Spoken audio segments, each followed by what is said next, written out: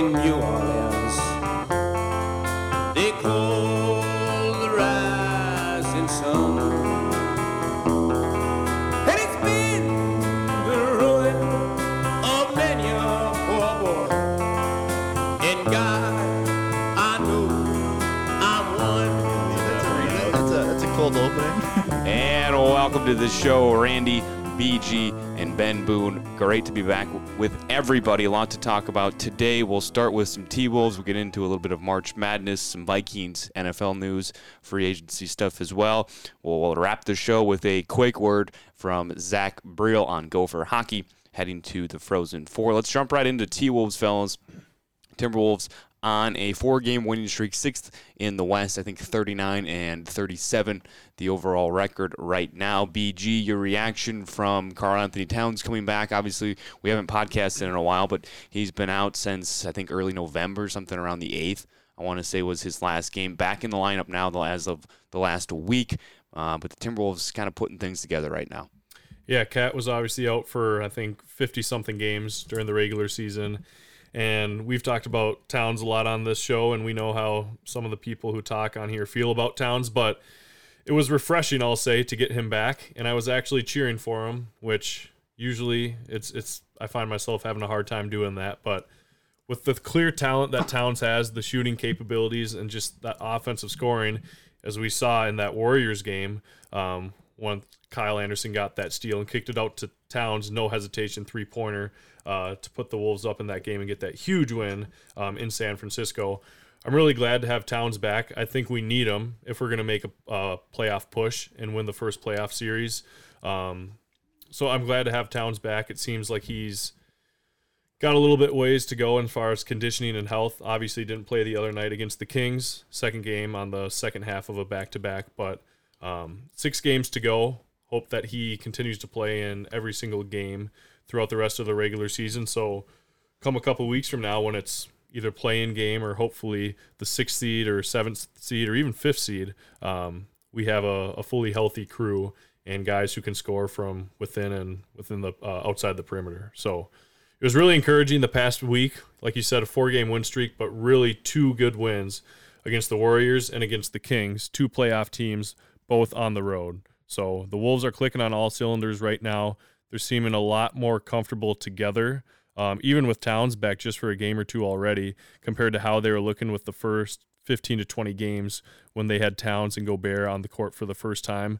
I think it's really been a good thing for the Wolves that Naz Reid has got a lot of minutes this year, Kyle Anderson has got a lot of minutes, and different guys play with different other teammates and kind of grow their role on the team. So when 6 games left, so 76 games throughout the season, that these role players have a prominent role, they have confidence, they have a lot of minutes under their belt, and you're going to need that from a playoff team. You're going to need depth, and if you've watched the T-Wolves in the last week, the last 2 weeks, that's exactly who the Timberwolves are right now. Naz Reid putting up 20 points a game, it seems like every night, being up for the Western Conference Player of the Week with Jokic. It's just been great to see. Yeah, Naz Reid, the high scorer for the T-Wolves, 3 of the last 5 games. Started with Toronto. He had 22, then 26 against Atlanta, 23 against Golden State. Ben Boone, obviously you're a big basketball fan. You watch the T-Wolves closely. You've been critical of Cat, the big meow, as we refer to him here on the podcast. Not an original name, but a name we stole from another show around the Twin Cities area. But 6 games left, like BG mentioned. We got Phoenix starting tonight, Wednesday night. Then Friday we had to head back home to face LA. Then home against Portland, at Brooklyn, at San Antonio, back home at New Orleans. What's the expectation for the Wolves' last 6 games of this season? Where do you expect them to finish when it's all said and done? Minimum 4 out of the 6 they got to get. I think I think they'll lose to Phoenix tomorrow night. I don't know when this is getting put out, but probably lose that one. And then I think BG and I were talking before this, probably the one in Brooklyn, because they're battling. I didn't realize this. I thought they were a little bit higher, but they're battling right now with Miami. They're even for the 6th seed. So if they want to avoid the play-in, every game they're looking at is a must-win as well. But for me, kind of what I've noticed with Cat back is I won't even refer to him as the big meow anymore. He is Really? He's playing like Big Cat, and I think with Keep that soundbite. Yeah, Come playoff time. yeah, true. Well, if he keeps playing how he is, there won't ever go back on my word. But one thing I noticed mostly is I think those 50-plus games he was out, I don't know if this dude was on Reddit, maybe looking at Carl Towns Sr. comments, stuff like that. But I think he realized that fans were worried about him coming back and just not gelling with the team. And when he's come back, it's not even about him, needing to go score 25 points or be the star. I think he realizes, hey, maybe Ant is the alpha on this team. But even beyond that, there's so many other capable players on this team. And with Cat, I've noticed he'll still do it every once in a while, but he's not complaining. He's not whining. He's not getting these stupid fouls after he misses a shot or doesn't get a call, where he's following the guy 75 feet from the basket. So for me, the biggest step I've seen Cat take is just in not even like a leadership aspect, but just like a maturity aspect. And if he keeps that going, this team's going to be real tough to beat, because if he has a game where he scores 8 points again in the playoffs, there's so many other players to pick up the slack. And I think this team's gelling at the perfect time, just like, teams in March Madness, they gel at the perfect time. That's all they need to do. So it's interesting that they're gelling right now, and it's a completely new team from when we saw Cat and Gobert at the beginning of the year, where Naz Reid doesn't have the role that he does right now. You have D'Lo on the team. Now you have Mike Conley running the offense. That's the most shocking thing to me, is that this is a completely new team that's been put together over the past couple of days, that just coming out firing on all cylinders. Let me preface it first. If the playoffs ended, or if the season ended today, the Wolves would play Sacramento in the first round. Would you like that matchup, or if you could choose a team to face in the Western Conference playoffs in the first round, who would be the team you'd want to play the most, and who would you be most scared of? Yeah, so good question. So with the way I view it, the 6th seed is exactly where I want the Wolves to finish, because I don't think the Kings can drop below 3. I think they're totally locked in at 3. Like, they're multiple games up. They have to lose out, I think. Okay. Yeah, they're 5 games ahead. So they're 5 games ahead of the Suns. 5 wins ahead of the Suns. I don't know. I'll look how many wins or how many games the Suns have left. Yeah, so 6. They're 6 games ahead of the Suns. So 1 more win, and they have 3 locked up. Yep. Yeah, so 6 is exactly where I'd want to be, because the Wolves are 3-4 against Sacramento this year. I don't fear them at all, especially with 3-4. So 3-1. 3-1. 3 out of 4. Yeah, 3-1 on the year. So I don't fear them at all, especially with Cat back. This team just gets even deeper. I think the worst spot would be, God, I wouldn't want to play the Suns with Kevin Durant back. That just sounds miserable. And I guess since I can remember, before KG, or I guess after KG, I just want to see him get out of the first round. And I think going against Sacramento gives kind of the best opportunity. Yeah, so looking at the Suns' schedule, I have them at 45. Sorry, Andy. I got the Kings at 45 wins, 30 losses. I got the Suns at 40 wins, 35 losses. So that puts them 5 games up. Yep, with you're right. 6 games to play. So there's a scenario where, I guess, if the Kings lose out, and I don't know, let's see if the Kings are one of the opponents or not. So if the Kings lose out and the Suns win out, there's a scenario where they could jump, but unlikely. The Suns have to play the Nuggets twice still. And if Minnesota really wants to play Sacramento, they just beat Phoenix tomorrow night. Which, I mean, that'd be a huge win. I know KD's coming back tomorrow night, but he's probably on a minutes restriction, and the Suns have been pretty without him the past. KD's was an ankle, right? Just like rolled his ankle. God, you want to talk about someone being out of shape after just an ankle? Anthony Edwards gets more out of shape than anybody I've ever seen by missing a week or 2.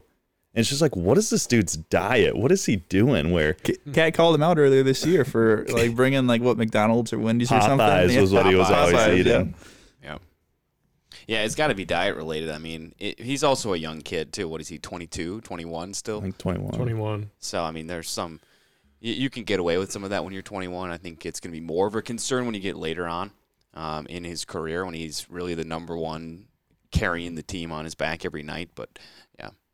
And I think he's different where most players would wait until they're 100% before they come back, or at least like 90% or whatever. But I feel like Ant is not that way at all. He's talked about how players shouldn't miss games and the resting. He doesn't want to do that. Before he hurt his ankles, he didn't miss a whole game this entire season. So I think, yeah, he gets a little bit out of shape after missing a few games, and he's still hurt when he's playing, which it shows. But thankfully, we have Jaden McDaniels, who will put up 25 2 games in a row, Naz Reid, and Kyle Anderson, who's playing like an unbelievable glue guy for our team, just so valuable for us.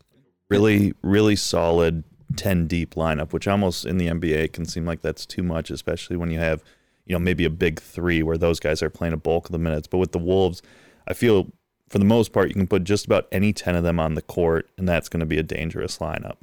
Yeah, Taurean Prince had some good minutes after that D'Lo trade. And I think he's cooled down mainly just because we're getting back to full strength. But there's so many guys on this team that can put in good minutes, and it's gonna pay off in the playoffs. Yeah, it certainly will, hopefully. I guess the Timberwolves in the playoffs don't always mix very well. BG, Boone, you guys have probably watched the team most out of the four of us here this season. What is the ceiling in your mind for the Timberwolves in the playoffs? Can they get to a Western Conference Finals? Is that too high? Is it winning the series the main goal right now? Obviously, it's been a while since the Timberwolves have won a series. I think you got to go back to the 03-04 season. But BG, we'll start with you. What is the ceiling on the postseason this year for the T-Wolves? Yeah, so I'd say the goal for the team is to make it out of the first round. So obviously make the playoffs and then win the first round. You should have won the first round last year against the Grizzlies. Should have beat them 4-2. Obviously didn't even make it past them. I think with our guys healthy, we're a better team than we were last year. The ceiling, I think, is to get to the Western Conference. I think we have what it takes. It's pretty interesting with all the teams from the 4 seed to like the 12 seed. I think we have the tiebreaker over every single team because we have a better conference record than those, and we have the head-to-head matchup. So, I mean, we can beat anybody in the West. 4 through 12 we've handled. 3 seed, the Kings, we've beat 3 out of the 4 games we've played them. The Grizzlies, we should have beaten them in the series this past year, and we're just becoming healthy. Like, we beat the Kings 3 out of 4 times, like I just said. None of those, I guess maybe the first one, but I think none of those we had Towns. Like, we're playing great against these Western Conference teams, and we have Towns back now, and we're all talking about it. They are playing their best basketball right now. So I really think that is the ceiling for them. I know it kind of sounds like a lot to say the Timberwolves in the Western Conference Finals, but they've proved it during the season that they can beat anybody that they play. They're just going to have to string together a series or two. I think we haven't. Correct me if I'm wrong. I don't think we've played the Suns with KD yet, right? You're probably right. I don't think we have, or if we did, we weren't obviously fully healthy. So that's a matchup we haven't seen yet. But if we are, let's say we're the 6th seed, we're probably playing the Suns in the second round. I mean, that's a gauntlet to go through. Yeah, and one thing I wanted to say quick, we could very well end up as the 5th seed too. The Clippers are there right now, and they have 2 back-to-back games in Memphis against the Grizzlies. I think maybe you can help me out, Andy. I think we're a game and a half behind LA, maybe we're 1 game behind LA, and then we're a game and a half outside away from Phoenix. But yeah, really, now with KD back for the Suns, I almost want to just not even bring them up. But LA Clippers without Paul George, with him obviously being injured, 2 back-to-back games in Memphis. It could very well swing against their favor, and the Wolves could end up on a win streak, and before we know it, end up with the 5th seed and ultimately play the Suns in the playoffs, which we probably wouldn't like. So with that, if we're the 6th seed and we take on Sacramento as a 3 seed, pending that all goes well, we win, we would then play the 2 seed, I believe, or 2 or 7. We'd play the winner of 3-6. Plays winner of, because 1 and 8 would play 4 and 5. We'd play the 2-7. Yeah, which would be Memphis. So you would avoid Good Phoenix call. until Yep, the good Western call. Conference Finals, which would be awesome. Because Memphis, You're saying if we're the 6th seed, if we're the 6th seed, 6-3, and then we would play 2-7, which would be Golden State, Memphis, probably. I guess whoever comes which out of would that be first Memphis. playoff or play-in. Yeah. And Golden State, I might fear more than Memphis. I don't know. Klay Thompson's looked a little slow this year, and who knows if Wiggins is coming back. And Jordan Poole's so streaky. But, yeah, I mean, ceiling could be Western Conference Finals, and that's getting way ahead of ourselves because we've seen 2 games with Cat, and who knows if Chris Finch is going to call a timeout when they're on a 20-0 run getting against them. But yeah, if they're the 6th seed, that's the best path to the Western Conference Finals. And Chris Finch, a guy we talked about earlier in the year when we were kind of in football season, so we didn't mention much about him, but he was getting some heat in the media, especially around the All-Star break. The T-Wolves, I think, were 31-30 at the All-Star break. They were kind of reeling. We lost a couple in a row, some bad home losses to some pretty subpar opponents. He was getting a lot of heat then. I don't think he is now. Obviously, the T-Wolves are playing much better. The record isn't tremendously better. I mean, we're 2 games above 500 now instead of 1 game above 500, but the pressure seems to be a little bit less intense on Chris Finch. Is that your read on it so far, Boone? Winning cures all, I would say. He came out and said something, I think, after the Golden State game, and I think Mike Conley reiterated it. He was like, guys, we're freaking 75 plus games into the season, 70 games into the season. It doesn't matter if you score 0 points, you score 40 points, your average isn't going to change. So at this point, just be absolutely dialed in, all in to the team mindset, to the winning. Who gives a crap if you're going to score a bunch of points or not score? Just your only focus every game should just be winning. And I think kind of going on to Mike Conley, and I'm sure we'll touch on him, that is the most leadership you can have out of your point guard, and that's a vet right there, where D'Lo would never say a thing about that. And I think having your point guard kind of chime in on something like that's super important for these young guys too. And one thing, Randy, before I know you got something here to chime in on that, Chris Finch made a little shot at D'Lo the other day in the media. I just heard it in passing. I don't have the exact quote. I should have wrote it down or something. But he said something about how on defense now we're not playing with 4 guys anymore. You don't have to hide the point guard anymore, which was a great shot. You don't have to, I think he said you don't have to hide your liability or something of that nature. And yeah, I wonder who that could be. Exactly. It was clearly about D'Lo, but it's great to have him out the door. Andy? I think, too, it's important to note, we're talking Western Conference Finals, 6 seed now, only a game and a half out from the 4 or 5 seed. Dallas is out of the playoffs and the play-in right now, and Dallas is 2 games out from us. Right. Like it is so close, and to your point, we hold the we hold the tiebreakers over basically everyone who's under us with our conference record, but we've still got to close out these last 6 games and make sure we maintain our spot as at least the 6th seed. And it'll be classic Minnesota to drop a game to like Portland or we play like San Antonio and then have everything come down to that last game of the season against the Pelicans. That's just how it's going to work. It's how it always happens, and I'm prepared for that. Well, we could win the play-in championship again then. Hang that banner. Won the championship. Back. Pat Bev can come cry again. That was so awesome. I don't care what it was for. That was so awesome. That was great. It was so awesome. That's how embarrassing it is to be a Minnesota fan. Yeah. That we're thinking that's awesome. Yeah, I'll take it. It's just another year not in the playoffs. Not Timberwolves fan, Minnesota fan. Yeah. 6 games left of the regular season. Then we get to the playoffs, hopefully avoiding the play-in this year. Wrapping up Wolves talk. Anybody got any final thoughts they want to get out on Wolves? Looks like no. Let's hop into March Madness. A insane March Madness. Nobody in the top 3 lines, a 1, 2, or 3 seed getting into the Final Four. I don't think anybody saw that coming. Obviously, a year in college basketball where there was a lot of parity coming in. There wasn't really Alabama was the number 1 overall seed, but it wasn't like it was a 2 or 3 horse race. The analysts, the people who watch it all year, they were saying from the get-go that there was probably 20 or 25 teams that could win this tournament in the Final Four. Definitely shows that. We got a 5 seed in the South region in San Diego State. We got a 9 seed in the East region in FAU, a 5 seed in the Midwest region in Miami, and a 4 seed in UConn. It's safe to say that everybody's bracket is busted. Did any of you get any of the Final Four teams right? I had UConn. UConn in one of them. That was it. I think that's probably the only pick that anybody had. I would be curious to see. I mean, there's no way, but did anybody see if there was a bracket that had this Final Four correct? I think if Two. I'm right, I think I saw two on ESPN. Two. Wow. 2 out of however many million. I think I hang my hat on having FAU beat Purdue. Now, I didn't have Purdue losing in the first round, but I did have them losing second round. This FAU team, I read about it, and I think my degenerate gambling bet on them a couple times, but yeah, I was happy to see that one. But this Final Four, God, if you predicted this, you're... And I think that's incredible. I think the great part of this Final Four too is that we're in a new stage of college athletics with NIL right now, and the transfer portal, and to see 2 teams from South Florida, one in Miami where they picked up, I know 2, maybe 3 of their starters were transfers last season, who the NIL gave a ton of money, kind of.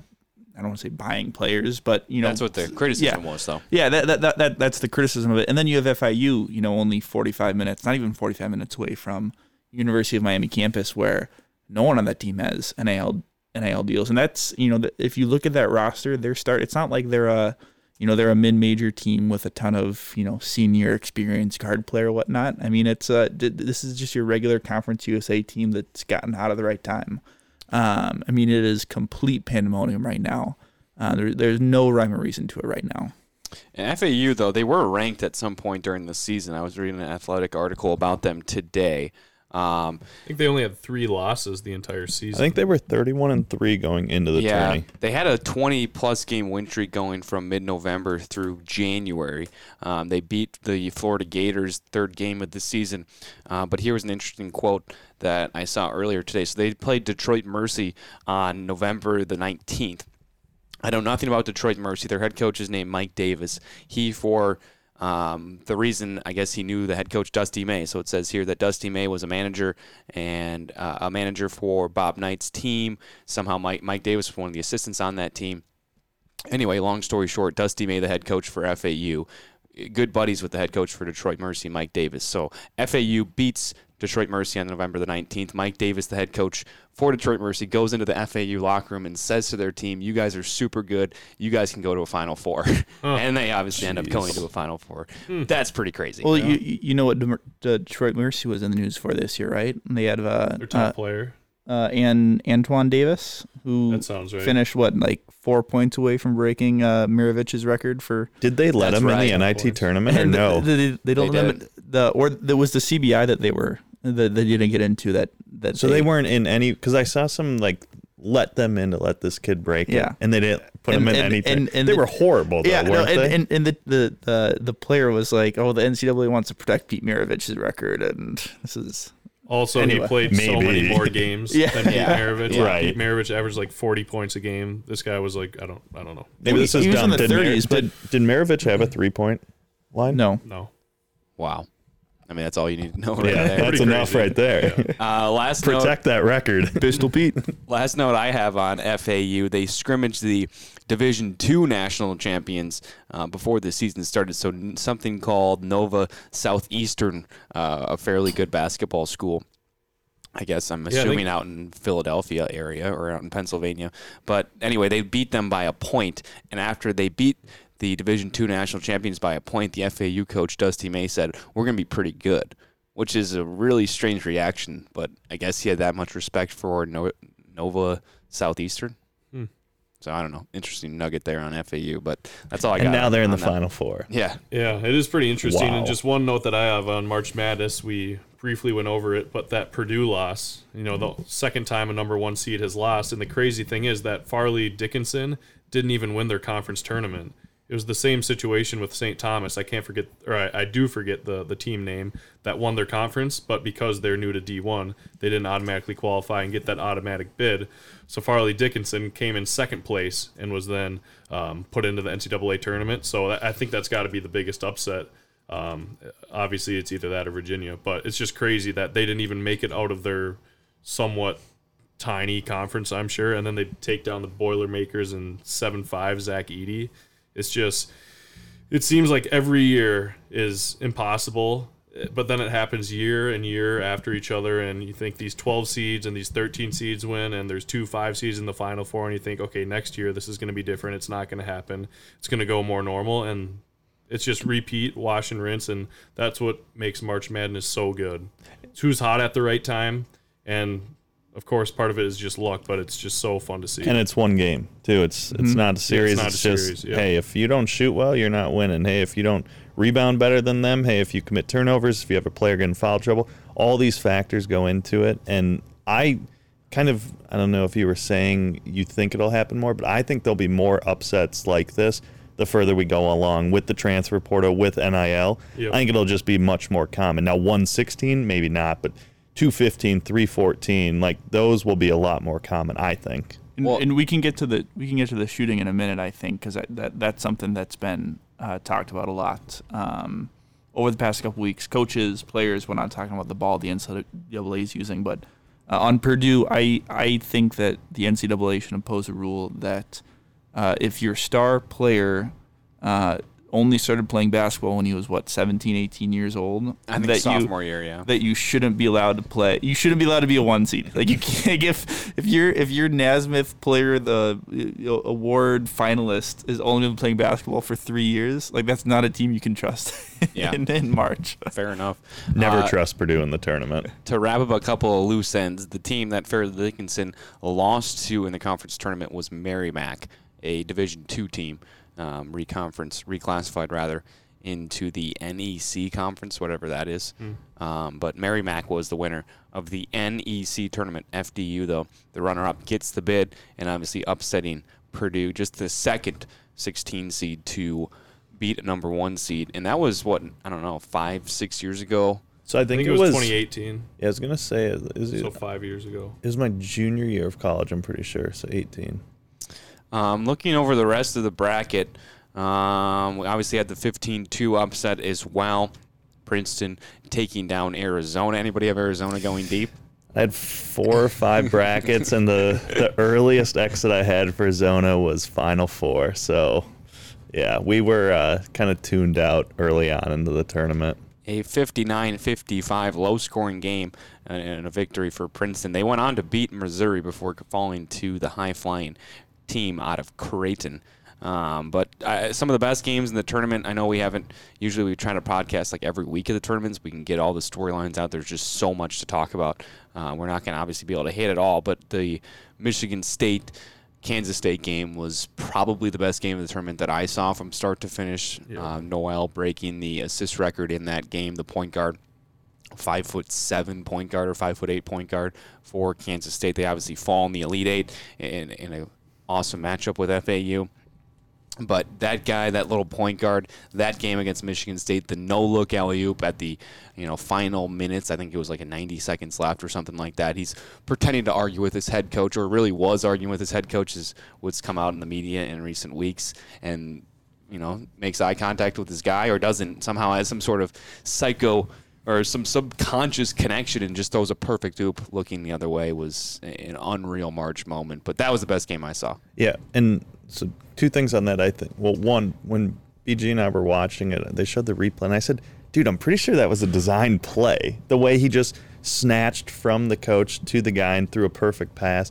But also, with that game, that was the first overtime game of the tournament, wasn't it? Yeah, I think it was. Yeah, that's incredible. Yeah, maybe it's not, but it seemed late to have an overtime game that far into the tournament. Especially all these games are super close. Always, it's not like there's blowouts. I mean, there's 2 possession, 1 possession games, and that's your first overtime game.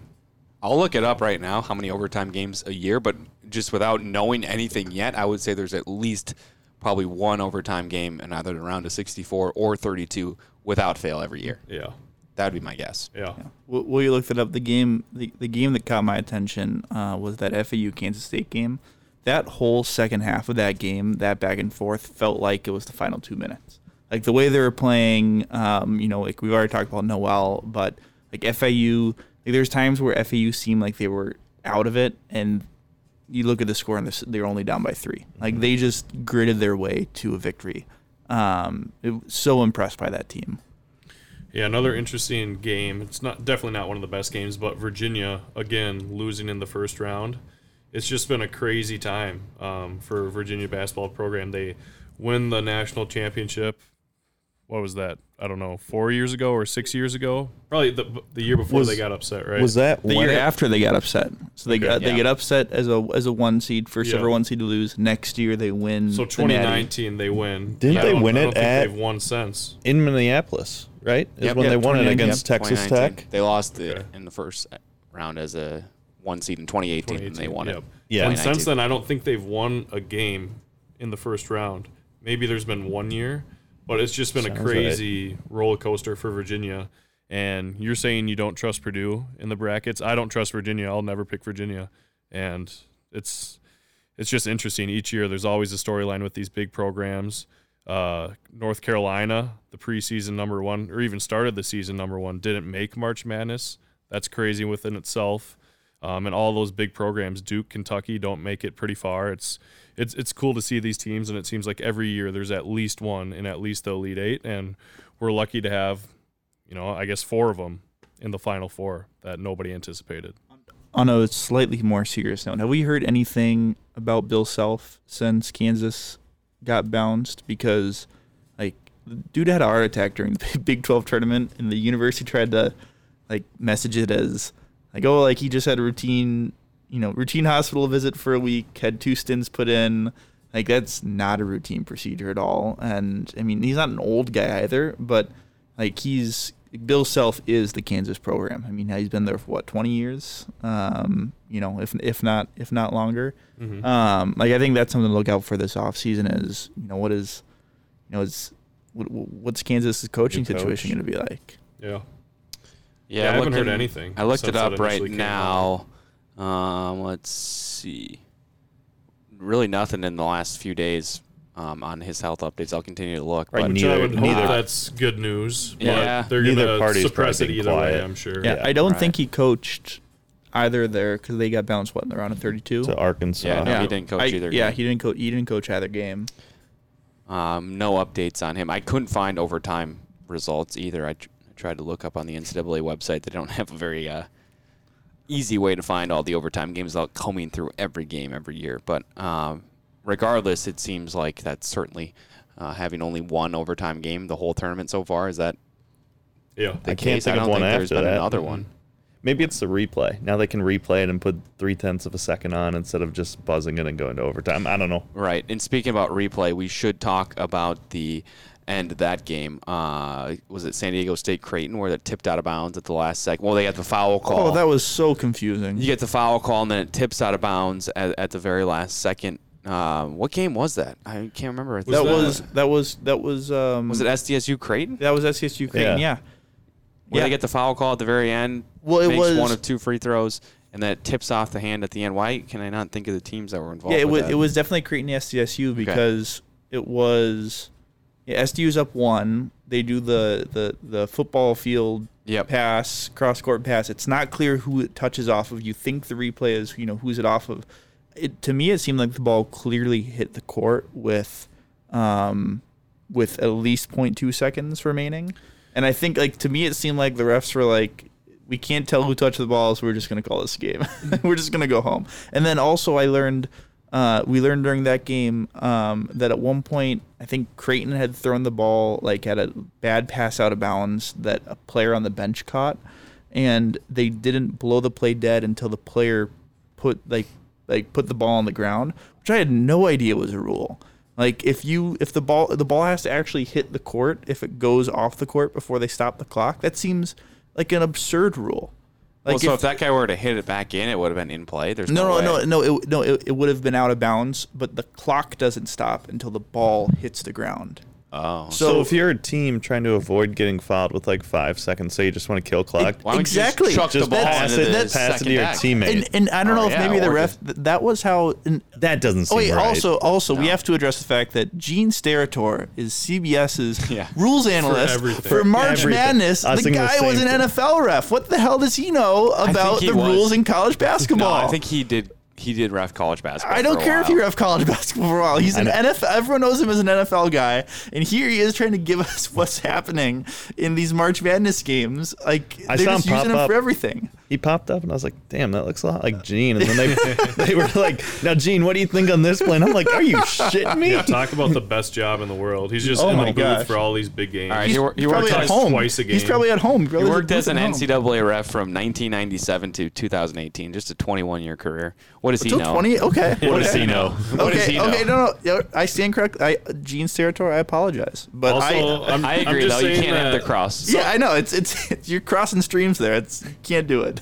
I'll put it on the record. I think that something smells fishy with that rule that if you catch a ball and the clock doesn't stop, I mean, if somebody in the crowd catches the ball, and they just hold on to it. Exactly, and I think the rule was Like, wrong. I don't think that's the rule, but that's how it was explained by Gene Steratore, which that's what made me doubt Gene Steratore as a voice of reason.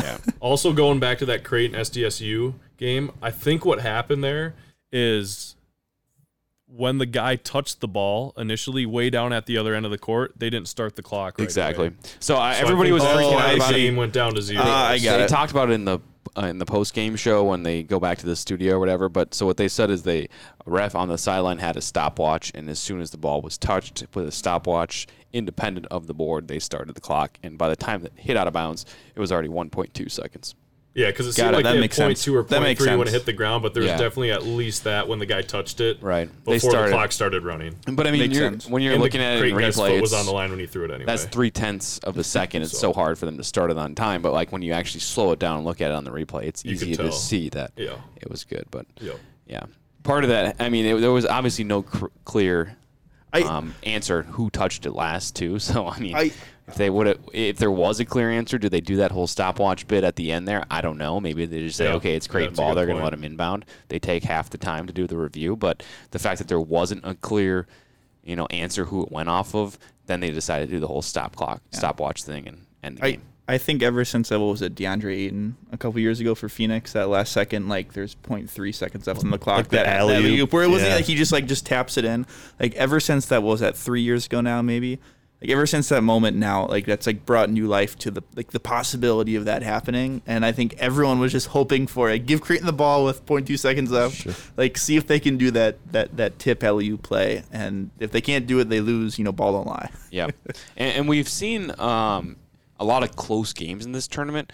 Now, I haven't looked at any of the numbers in terms of lead changes and that kind of stuff, how many lead changes there was versus previous years, but it didn't seem like, to me at least, that there was a lot of games that the team that was winning by 7 or 8 points ended up losing the game by 4 or 5. I didn't see a lot of flips at the end. It felt like the team that was winning in the last minute ended up winning the game. It might have got down to a 1 or a 2 point game, but there was obviously a couple of them that flipped, but it didn't seem like there was a lot of come from behind wins. Anybody else feel that way? Or I don't. Yes. I don't feel that way since I had Texas winning the whole thing. Yeah, that was, and that they was were the up one. 13 Yeah, in big the second one. half. That was the big one. But besides that, yeah, I'd say it's true. A lot of really close games, but for the most part, the teams that were in front kept the lead and kept the win, which you don't see a lot in these tournaments.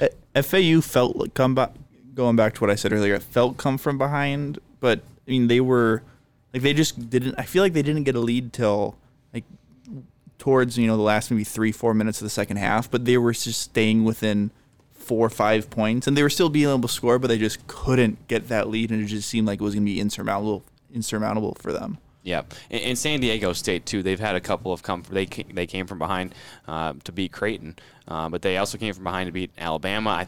I don't know if they ever came from behind against Furman or against Charleston in the first round, but they've had some come from behind wins too. But just as a big picture, I didn't see a lot of, at least in the round of 64, round of 32. When I watched the most amount of games, I didn't see a ton of come from behind wins down the last stretches. There was a couple buzzer beaters at the end, not a lot of at the actual buzzer, but a few seconds before. But certainly a pretty crazy tournament.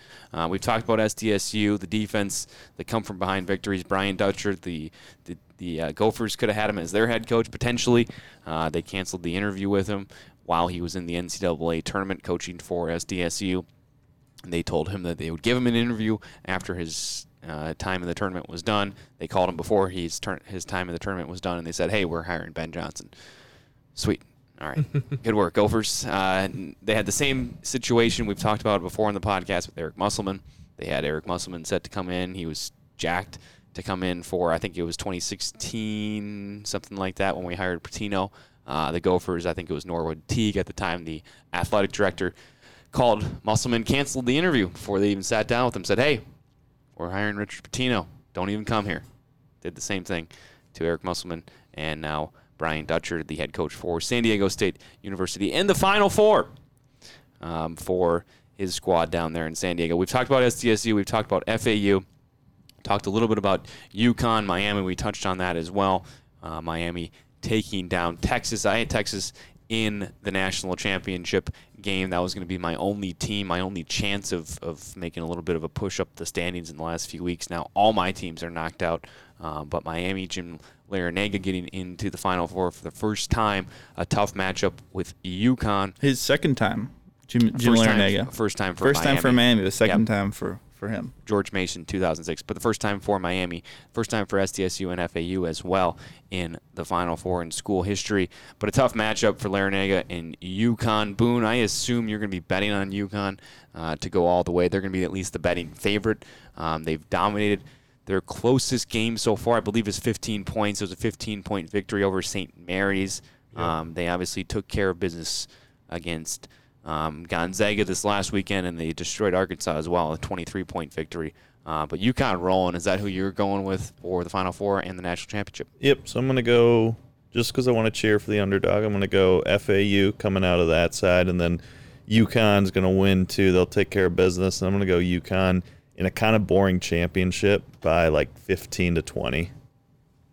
BG, what is your prediction? Yeah, I'm going to go UConn winning the whole thing, and FAU, San Diego State. I don't really have a dog in that one, but I want San Diego State to win. I just think they're an exciting team and like the coach.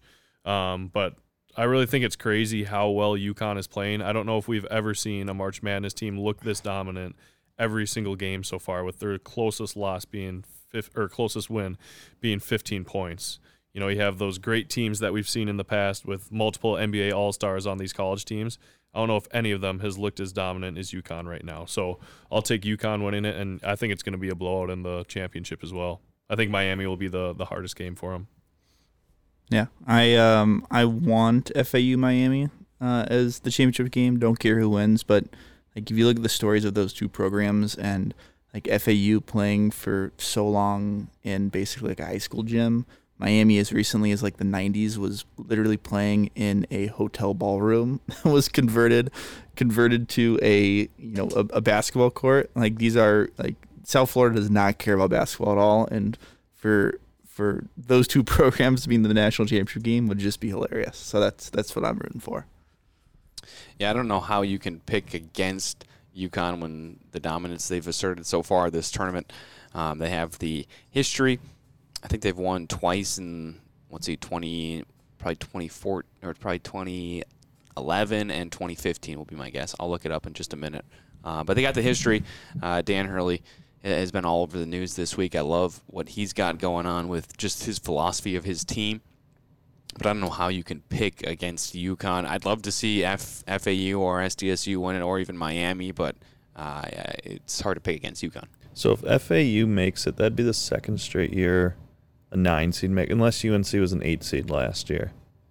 But it'd be the second straight year where a team from the 8-9 game made it to the championship. I think they were an 8 seed. I think they're an 8, they're an 8 seed, because the only other seeds higher have been VCU, George Mason, and one other in our lifetime. Chicago. Loyola Chicago, the Ramblers. So they were an 8 seed. Looks like UConn won in 2014, 2011, and then also 2004, 1999. This year kind of reminds me of the 2011 year. I'm pretty sure that was the Kemba year, where they just went on a massive Big East run, won that, and then carried it through the tournament with cardiac Kemba just breaking hearts left and right. But this team kind of reminds me of that, where they got hot at the right time and kept it rolling. Were they a 7 seed that year? I know they were a 3 seed in 2014. Yeah, I was going to say one of them they were a 3 or 4, and I want to say that they were 7 or maybe an 8. Yeah. But it was a couple of good runs. We'll get the research department on it. Yeah, I already forgot what I was supposed to research the last thing on. I'm looking up. I got it though. I'm looking up wild hockey. Thank you. All right, anything else March Madness wise? I don't know if any of you guys saw any of the Pittsburgh games, but they had a fellow on their team by the name of Federico, and he looked like he was from Africa. A very lengthy, tall, skinny guy. Wait, what was the name again? Federico. Oh, that sounds Italian. That sounds Italian as hell. I think he lives in Finland, I believe. Wait, what? What is this Finnish guy? Yeah, I think he's Finnish, but his parents or his grandparents are definitely from Africa, it looked like. And he would get on the court. He didn't start for him, but he'd play a good amount as a bench player. And every single time he got off the court, he'd go straight to the bike and start biking. And he did that in the play-in game, and then he did that in the first round of the March Madness tournament.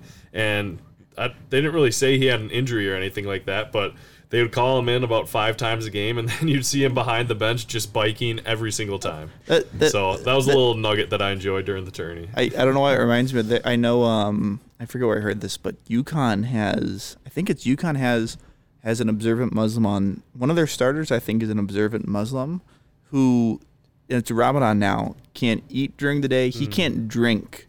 He can't during a timeout get a drink of water, which is crazy to be playing Division I college basketball. Yeah, it's Sonogo, they're big guys. Yeah. And Yep. did you hear the story about that? That Dan Hurley didn't know that until the night before their first game was. I think it was of the tournament. I don't have it in front of me, but I heard so his wife, the reason why Dan Hurley, the head coach for UConn, figured that out is his wife goes, so what are you going to do with Sonogo tomorrow that he can't eat or drink? And this is an interview I listened to from Pardon My Take where Hurley was on Monday. And he said, well, none of my assistants, we have athletic trainers, we have massage therapists, we have equipment managers, we have assistant coaches, we have head assistant coaches, we have associate head coaches. Not one of those people wanted to tell me that Sonogo is not going to be able to eat or drink anything the day of our first March Madness. And I don't know if it was their first March Madness game, but whatever Ramadan began. And so he found out the day of, and apparently it's been no issue for him. And he can. I am not Muslim, so I am. If I understand it correctly, he can eat or drink before sunrise and after sundown. Correct. So now that the games I think are in prime time, I think he should be good to go. Yeah, if but they're the drink, late game, he might but be. But here's Yeah. the deal: you're in Houston, right? So that's Central Time Zone. The sun doesn't set here until, I don't know, 7:30, 8 o'clock this time of year. If you get the 5 o'clock game, you're screwed. Yeah. Like, you got no chance. But I think he's conditioned well enough now, at least, where he's used to it. It reminds me of, there's a guy in the Vikings. I want to say, was it Abdullah? Do you remember him? Wasn't he the running back at Nebraska? Or Amir something? Abdullah. Wasn't he on the Vikes? He was on the Lions. Or maybe, okay, so the Vikes had a cornerback or a running back or something. You're just pulling this out of your ass. Who was in two-a-days, and during two-a-days, he couldn't do anything. He couldn't drink or eat. So he had to, have water, and he would spit it out because he couldn't swallow water. Wow. But when... Boone, these sign-ons don't line up because Ramadan's always in March or April, and the teams are never practicing. No, I don't know if it's Ramadan. Okay, and just some other. Do they have another? I don't know. I remember the story. I will find the story. All right. Next time Boone is on, in 1 year from now, his annual appearance, and. But I will say for UConn, so it's their big guy, right? Sonogo. I don't know the backup name for UConn. 21. But they have an extreme luxury of putting their backup big guy in, who is also phenomenal. Yeah. Where he's probably one of the best players in March Madness, let alone one of the best big men.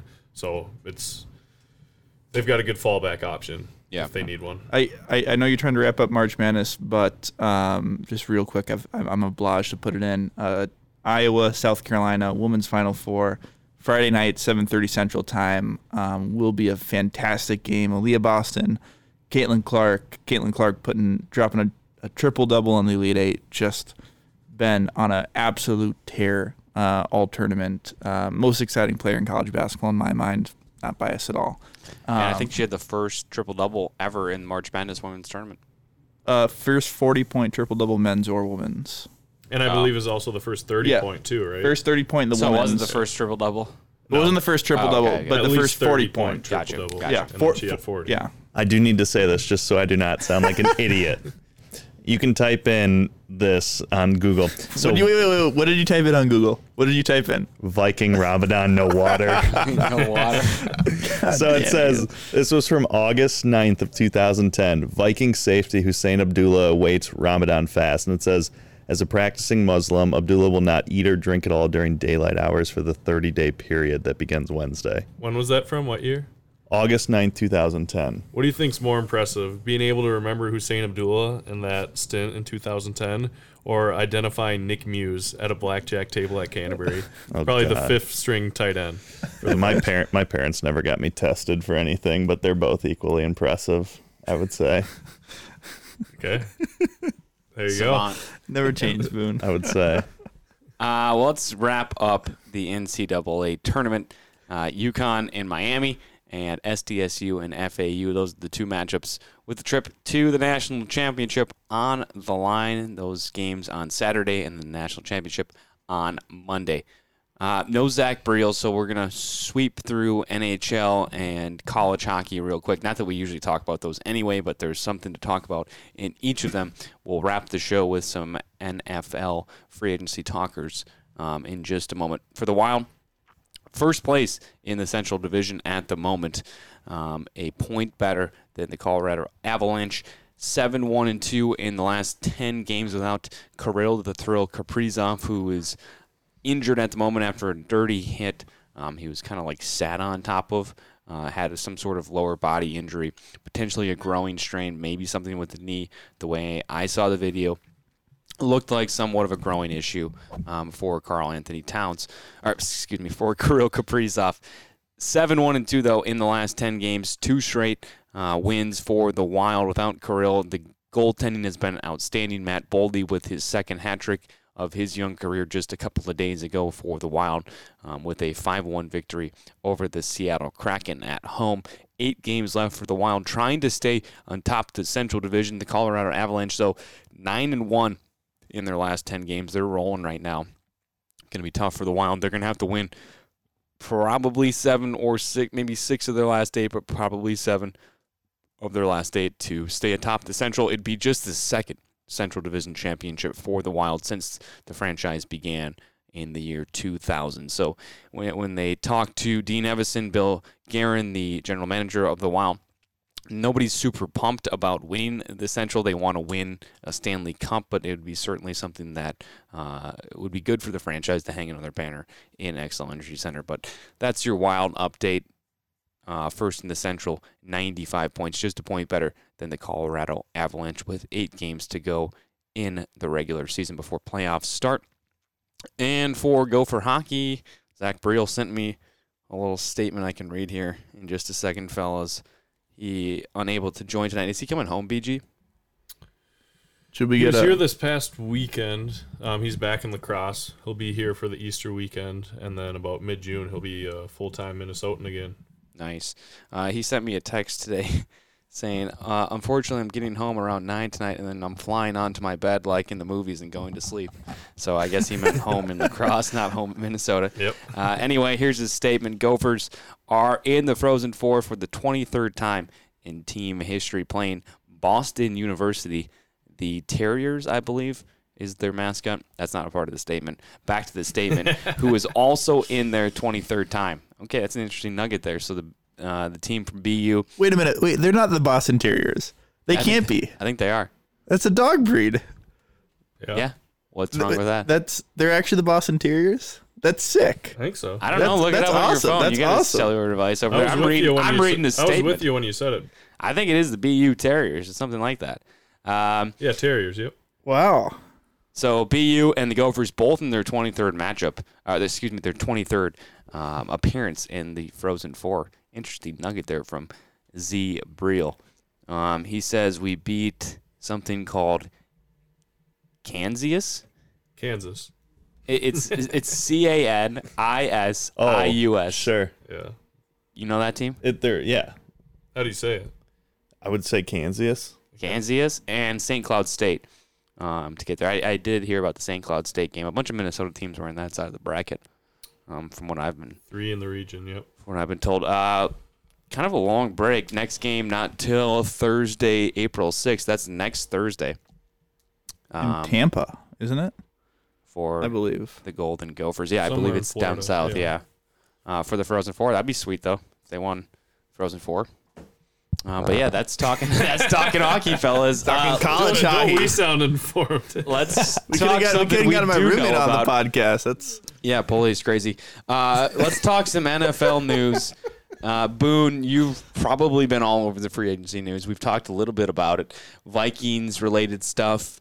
There hasn't really – we talked – I think our last podcast was right around the time we were about to release a lot of our free agents and stuff. I think we predicted most of them. There was maybe some surprises, but your reaction so far to offseason moves from the Vikings? Yeah, I really like the Davenport signing. Yeah. I think it was, just 1 year, $13 million, but definitely get him in here. I think he'll be a force on defense. And then the Murphy. I think Kwesi's kind of showing sort of a trend with who he gets. He's kind of getting these younger guys who maybe haven't fully and Murphy's pretty damn. Both of them are pretty good, but haven't, I guess, lived up to potential. And he's, I don't know if you'd say buying low, but he's giving them shorter contracts to see if they can work out. And so I like what he's doing. I'm excited to see. There's a lot of buzz about this Levis kid from Kentucky, about moving up for him. I'm not fully sold on it, I guess, but he also did have like half his roster available to him this year. They lost a bunch of guys, and then he was throwing. Dude, I saw some stat or something. He threw like 50% of his passes behind the line of scrimmage, like basically screen passes. He didn't have an offensive line. Yeah. They were so depleted, and then they also got injured. So during the season. it's hard to say, but I really like the Byron Murphy and the Davenport signing, but we'll see. I mean, they're giving out some money, which is cool, but with the draft, they don't have much cap. I think they have 5 picks at most. It'll be interesting if they're in a trade down or a trade up. The whole I want to hear you guys' take, being linked to Lamar. I guess I saw something that said where did that come from? They have the second. That came out of nowhere. Second or third best odds to land Lamar over the Ravens keeping Lamar. Yeah, and I did see that. And then you go to another site where they have the odds, and Lower, the Vikings aren't even yeah. on the top 10. Which I don't think the money can work out with that. Like, I just don't. I don't think with the Kirk Cousins contract and the amount of dead money on it. Like, I just don't think financially. I don't know how you do the Lamar deal without having to cut a bunch of guys. I don't know if I like him for the team. Injury-prone running first quarterback who can't throw the ball to Justin Jefferson. He You're hasn't. gonna have the He same hasn't issues had a the Vikings receiver. have now. He hasn't had a receiver though in this past couple of years. He has in Andrews, and Baltimore. that's yeah, it. I feel like we haven't seen Lamar Jackson as like a throwing quarterback yet, just like we haven't seen Justin Fields as a throwing quarterback yet. And I mean, his ceiling, I think he's already an NFL MVP. His ceiling is incredible. I think but not going any higher. It's only getting lower. The older injury he stuff gets. is obviously a big concern. Yeah, it's tough to pay a guy who plays quarterback like that all guaranteed money, which is clearly what he wants. Yep. If we got Lamar, I would definitely be excited because he's such a generational talent. But we're going to have the same issues we have now with paying so many guys on the offensive side where we don't have a good defense. And you're only as good as your defense. And if your defense is one of the worst 3 defenses in the league, you see what happens with the Vikings in the past couple of years. We do all that we can, score 30 points a game on defense, and we lose games when it matters because our defense can't get a stop. You're going to pay Lamar over $40 million a year, which is more than you're paying Kirk, and you're just going to not have that money to go around towards the defensive side. So that's why I kind of lead, not necessarily trading up to get the Kentucky quarterback, but if we see a quarterback that we want to trade up to, I know Richardson has been getting some buzz. Not sure where he's going to land, the Florida quarterback. I'm certainly not opposed to that. It sounds like the Vikings are kind of clear that they didn't want to extend Kirk 3 years, and they wanted to ride out his last year of the contract. So you're going to need a plan once Kirk is gone, and I don't think it's Nick Mullins being our starting quarterback. So there's got to be some plan, and I hope Kwesi and KOC have a plan, and maybe that involves draft day in April. Nothing more dangerous than a quarterback in a contract year.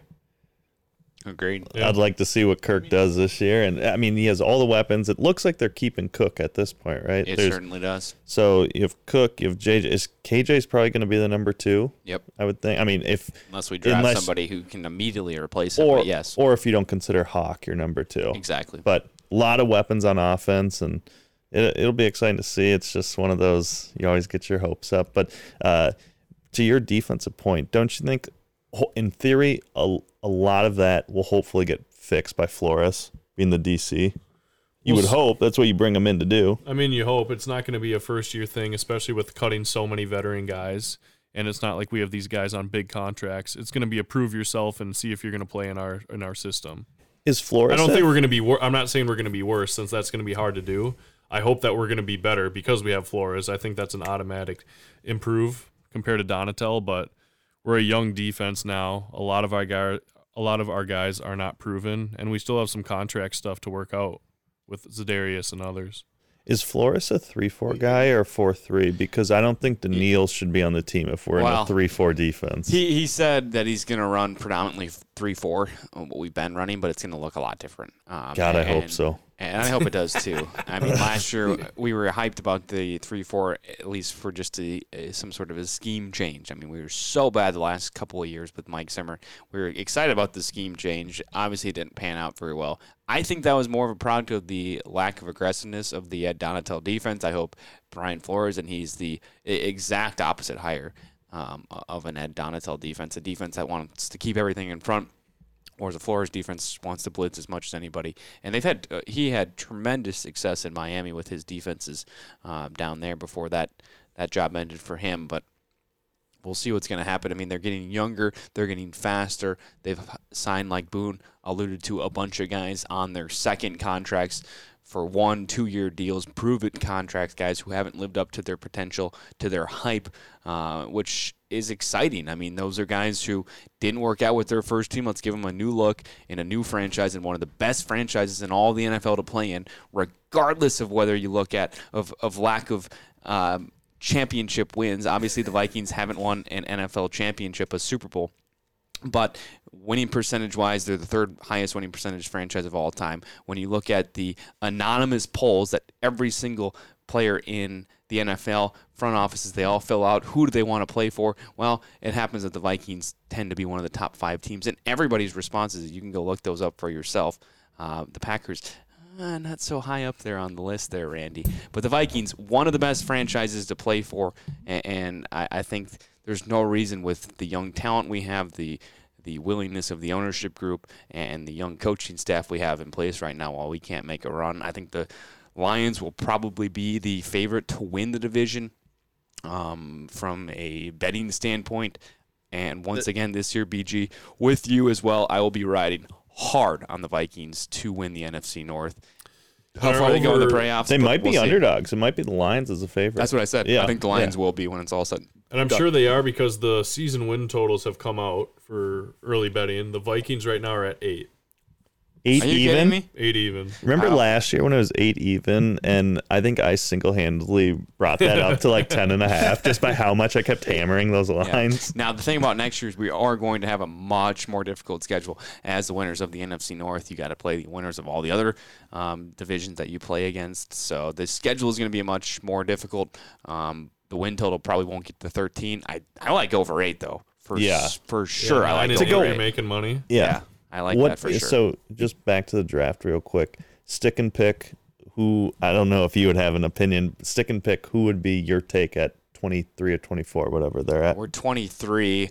Well, it's I don't know. I think the better question is what position at 23, because like it's just such a crapshoot. Yeah, to say, like, who's it's gonna be hard to available. say. Like, Like, what position do you take at that? I go defense. I mean, they brought in a bunch of corners. We have like 7 corners on our team, but I wouldn't hate drafting a corner. I don't know. Go get no more Duke Shelley though. Go get somebody from the SEC. Which was unfortunate. Yeah. We got rid of Duke and Patrick Peterson. But I think both of those signings, the Patrick Peterson one, maybe more so than the Duke Shelley, but we're trying to get younger. We're trying to get faster. We're not trying to have a 37-year-old cornerback who, yes, is very heady and can play in a certain situation, but the situation we're going to play in is more of a St. Thomas. We're going to blitz you 3 out of the 4 downs that you're going to have the ball. Coverage. We want our safeties and our corners to be one-on-one on an island making plays. We want the other 7 guys to go attack the football, and we're going to make that quarterback make a quick decision. Duke Shelley, as well as Patrick Peterson, they don't fit in those situations. Now, Duke, on a small sample size this last year, was really good. He was our best defensive pass coverage cornerback. And granted, it was only like an 8-game sample size. I just don't think that holds over the course of 2 or 3 years. It's a Case Keenum situation in my mind. Magic in a bottle for a season. Great. Do you take that? Do you celebrate it? Of course you do. Do you re-sign that guy to a 3 or 4 year deal? No, you don't, because it's not going to happen again. That's my take on Duke Shelley. So I would like to see them go defense. I think they probably trade the pick, either going up and going to get a quarterback of somebody to replace Kirk Cousins next season, or I think they trade back and just load up on defensive picks in the middle rounds. Would you trade up though? You have 4 picks in the draft? You always got future capital, Randy. And you got players. How do you know that Dalvin Cook wouldn't be involved in some sort of... Now, his value isn't as high because you're probably going to have to give money to get him, but you could trade other players too. There's all kinds of future value that trades happen. Look at what the Rams did. Obviously, that didn't work out very well for them. I shouldn't say unbiased because obviously I'm a Packer fan. But in my mind, with this few picks, if anything, you trade back to pick up like maybe an extra pick, right? Like maybe like in the 3rd round or something, like depending on who's available. Because I feel like where you're at 23, you can have some teams if they have someone maybe on their board that's still available. Maybe he's dropping a little bit. They're starting to get a little antsy of, this is our guy. We need to trade up to get this guy. That's my take for the Vikings. Is if anything, you trade back, pick up a couple picks. Yeah, I'm not opposed to doing that. I think it's obviously going to depend on who's available. Right away when the question was asked, I was thinking cornerback. I'd be happy if we took a cornerback there. It seems like there's going to be a couple good cornerbacks available in the late 20s or the mid 20s in the first round. And with the Brian Flores defense, you're going to need a big cornerback who's aggressive. Caleb Evans has played great. Other guys on our team, Booth has played great. Lewis Seen, we're getting him back. We'll see what they can do. But none of those guys are really proven. Obviously, a rookie isn't going to be proven either. But, I mean, there's really good talent to be had in this draft in the first round for defensive backs, specifically cornerbacks. But with saying that, I just pulled up a mock draft from ESPN that was released like 4 hours ago. And they do have us taking a cornerback from Penn State at 23. But both the 22nd pick and the 21st pick are both wide receivers, and I would not be opposed to drafting another wide receiver, especially if it's Smith and Jigba from Ohio State. Jackson. That's who they have going at 21st in this, and then they have Zay Flowers from Boston College going 22nd, who's just going to be a Percy Harvin-esque wide receiver in the NFL, it seems like, and a great special teams player. So, again, it'll depend on who's available, but I like those 3 names. I guess those 2 names in that position. 3 names that the Vikings pick around. Jackson, Smith, and Jigba. Exactly. That's 3 names there, brother. So we'll see. I guess I'm not locked into a certain player at that pick. It's always just so tough until you're actually there. Yeah. I think we'll do a full breakdown before the NFL draft, hopefully, of the Vikings, roster moves, that kind of stuff. Obviously, just a look over some of the moves. We haven't talked about all of them. There's a bunch of big-time cuts, trades, stuff they made, not trades yet, but cuts and signings and that kind of stuff that we can break down more fully before the NFL draft. And I was just thinking about it now. Sorry, is Murphy a cornerback or a safety? Corner, yep. Okay, so that'll be one proven cornerback that's big, physical. It'll just be nice to have depth in his defense. And did you mention Caleb Evans coming back as well? Yep. Yeah. I mean, I'm very high on him. He went out with a concussion last season after a couple of good starts, but a rookie last season. Had a lot of success, very physical corner, has the right size, and he wasn't a super high draft pick. I don't even know if he was a draft pick now that I say that. I think he was 5th or 6th round, but he could have been a free agent pickup. But anyway, Caleb Evans, I was very excited about him last year. Excited to see him go down with some concussion issues early in the season, came back, got knocked out then, I think around week 10 or 11. I'm excited for him to come back. Obviously, the first-round pick from last year, Lewis Seen, tore up his ankle. I believe it was in London, missing the rest of the season. Was it an ankle? Something in the leg. Yeah. I want to say it was an ankle, but I think it was a compound fracture in his leg. But that happened out in London. Obviously, we didn't see a lot of him either. Andrew Booth Jr. coming back as well. So you got some young talent from this last draft that we haven't seen. It would be great to compound that with some more defensive talent in the first few rounds of this year. But we'll see what the Vikings want to do. Let's wrap the show up in like 3 or 4 minutes, fellas, because we're running long here. But we got to talk about Aaron Rodgers. Hopefully, and nothing has been signed yet because the Packers apparently won't let him go, or I don't know what's going on. But Rodgers to the Jets. Go ahead. It seems like the holdup now is the Jets want compensation for 2024 if he retires after 2023. Which to me makes no sense. You you know what you're getting with Aaron Rodgers, right? You're getting kind of a crazy guy who does some drugs, who likes to spend time in the dark. Like, you're getting a wild card. Like, there's no insurance policy that we can offer you. And I think too, from what I've read, the Packers are fine. Like, they're in no rush. Like, they feel like if the highest they're getting is a second round pick this year, that they're fine waiting till after the draft, and making it like a second and third round pick next year, just because like Rodgers isn't coming back to the Packers at this point. And if the Jets want to have Rodgers, because it sounds like he'd go to some OTAs and for sure training camp, right? You know, with new teammates, whatnot, getting that chemistry. He can't do anything with the team until he's traded. So the Packers are, and if you're the Jets at this point, like, the pressure is on you to get that trade done. Right. Well, Rodgers kind of screwed him. I mean, like he's been doing to the Packers all these years. Yeah. Oh, yeah. But Rodgers coming out and saying, hey, I want to go to the Jets. Doesn't make any sense. Like, why would he do that? Like, he screws himself over, right? Yeah, like, it is. And then, like, the whole, like, he's saying he doesn't want to have a wish list of players, but the Jets go out and sign Alan Lazard, which is, I mean, he's... And Randall Cobb? Not Randall Cobb yet, but okay. Wouldn't be surprised if they did. Apparently Wasn't there another one, too, that they said? Mercedes Lewis. He wants Odell. He wants Odell. Like, all that stuff. And I think Lazard is, Lazard might be one of, if not the best, run blocking wide receiver in the NFL. Like, he's just a gritty player who can do a whole lot on an offense. That's, the Packers knew that they, I think he got signed for $15 million a year, which is pretty high for a wide receiver. I think, wasn't it 4 for 44? I think is maybe what it's signed for. I'll look it up, right? But yeah, I mean, a lot of money. He's a good he's player. Like, he's a great guy, and especially having a guy that has chemistry with with Rodgers. But I mean, the trade's gonna get done. I think it gets done before. The draft. I think it's 4-year, 44. Yeah, very nice. Cool. 4 for 44. Yeah, he's low key one of my favorite receivers in the NFL, and I can only admit that now. You can only admit it now. You sly. You can cheer for him. He's a state boy. No, this is okay. So this is the understanding in Iowa sports. Iowa State is a little brother to Iowa, and once their guys make it to the NFL, especially if they play for the Packers, we root for them. You root for them. But if they make, like, Breece Hall, running back for the Jets, he's sick. Hopefully he comes back healthy 100% this year. But anyway, back to Rodgers. Alan Lazard went to Iowa State. Yeah, I did not know that. Yeah, him and it was like that.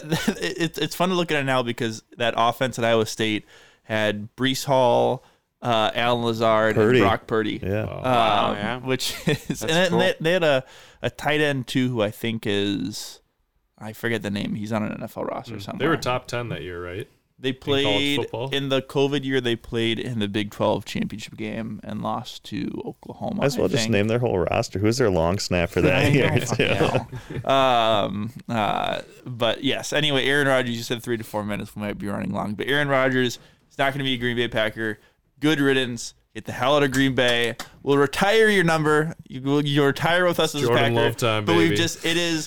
Rodgers is all about embracing love and love people and love this except and love your that. family. Yeah, except your family. But the Green Bay organization is now embracing Jordan Love, and every Packer fan I know has been so done with Rodgers for the past 6 months.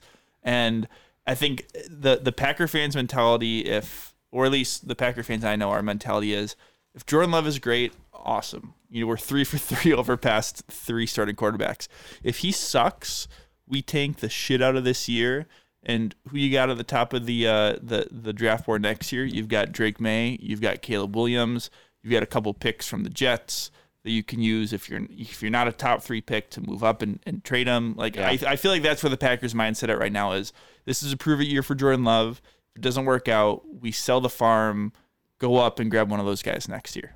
Couple thoughts on that.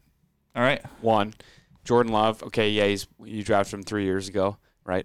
Yeah. He's had 3 years behind Aaron Rodgers, so now he gets his 1 year to play, and that's a lot of pressure on him. If that really is the mindset of the Packers front office, and they convey that to him. All right, you got 1 year, buddy. Good luck.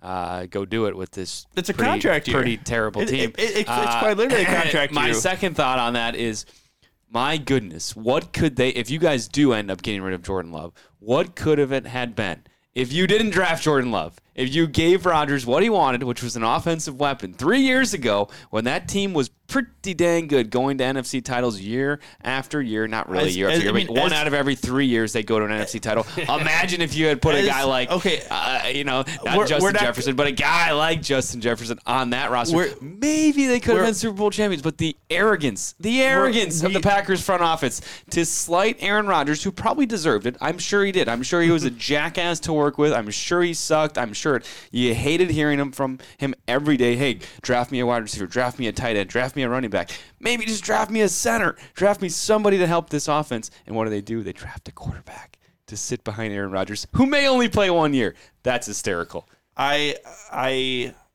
know what? It is a little bit hysterical. That's hysterical. That's hysterical. That one incident ended up driving Aaron Rodgers out of town, which is hilarious. I will, as I've mentioned many times on this podcast, the reason that we did not make it to the Super Bowl over the past 3 years was not because of our offense, it was because of our defense. Okay, so they drafted a defensive player. And I've been doing some research, and I'd love to do a pod after Rodgers is traded on the last 3 years of Matt LaFleur, Aaron Rodgers, and the Aaron Rodgers offense. Yeah, I would love to see it. Yeah, maybe even a little breakaway pod. I'd love to hear it. Yeah, like maybe just a little solo pod of myself, but just kind of just spit into the world of, of what you Packer give me fans can questions, expect. I'll ask you. I'll host it for you. Yeah, but I think Packer fans, our expectations for this upcoming season are, what's up, Jordan Love? Yeah. It's if we win 10 games and, make the playoffs, awesome. If we win 4 games and shit the bed, awesome. But yeah. Well, there you have it. It It is. Screw you, Aaron Rodgers. Go to hell. We'll do a deep dive on NFL free agency, on hopefully a Randy research paper basically into Rodgers, LaFleur, and Jordan Love last 3 years in Green Bay. We'll hopefully hear all of that before the NFL draft. Enjoy March Madness this weekend. Enjoy the Final Four. We're going to try to do a Masters preview as well. That'll be the next episode. Then before the NFL draft, we'll do a deep dive into Vikings and maybe the Packers with Randy. We will see you all then. There is a house in New Orleans they call the Rising Sun.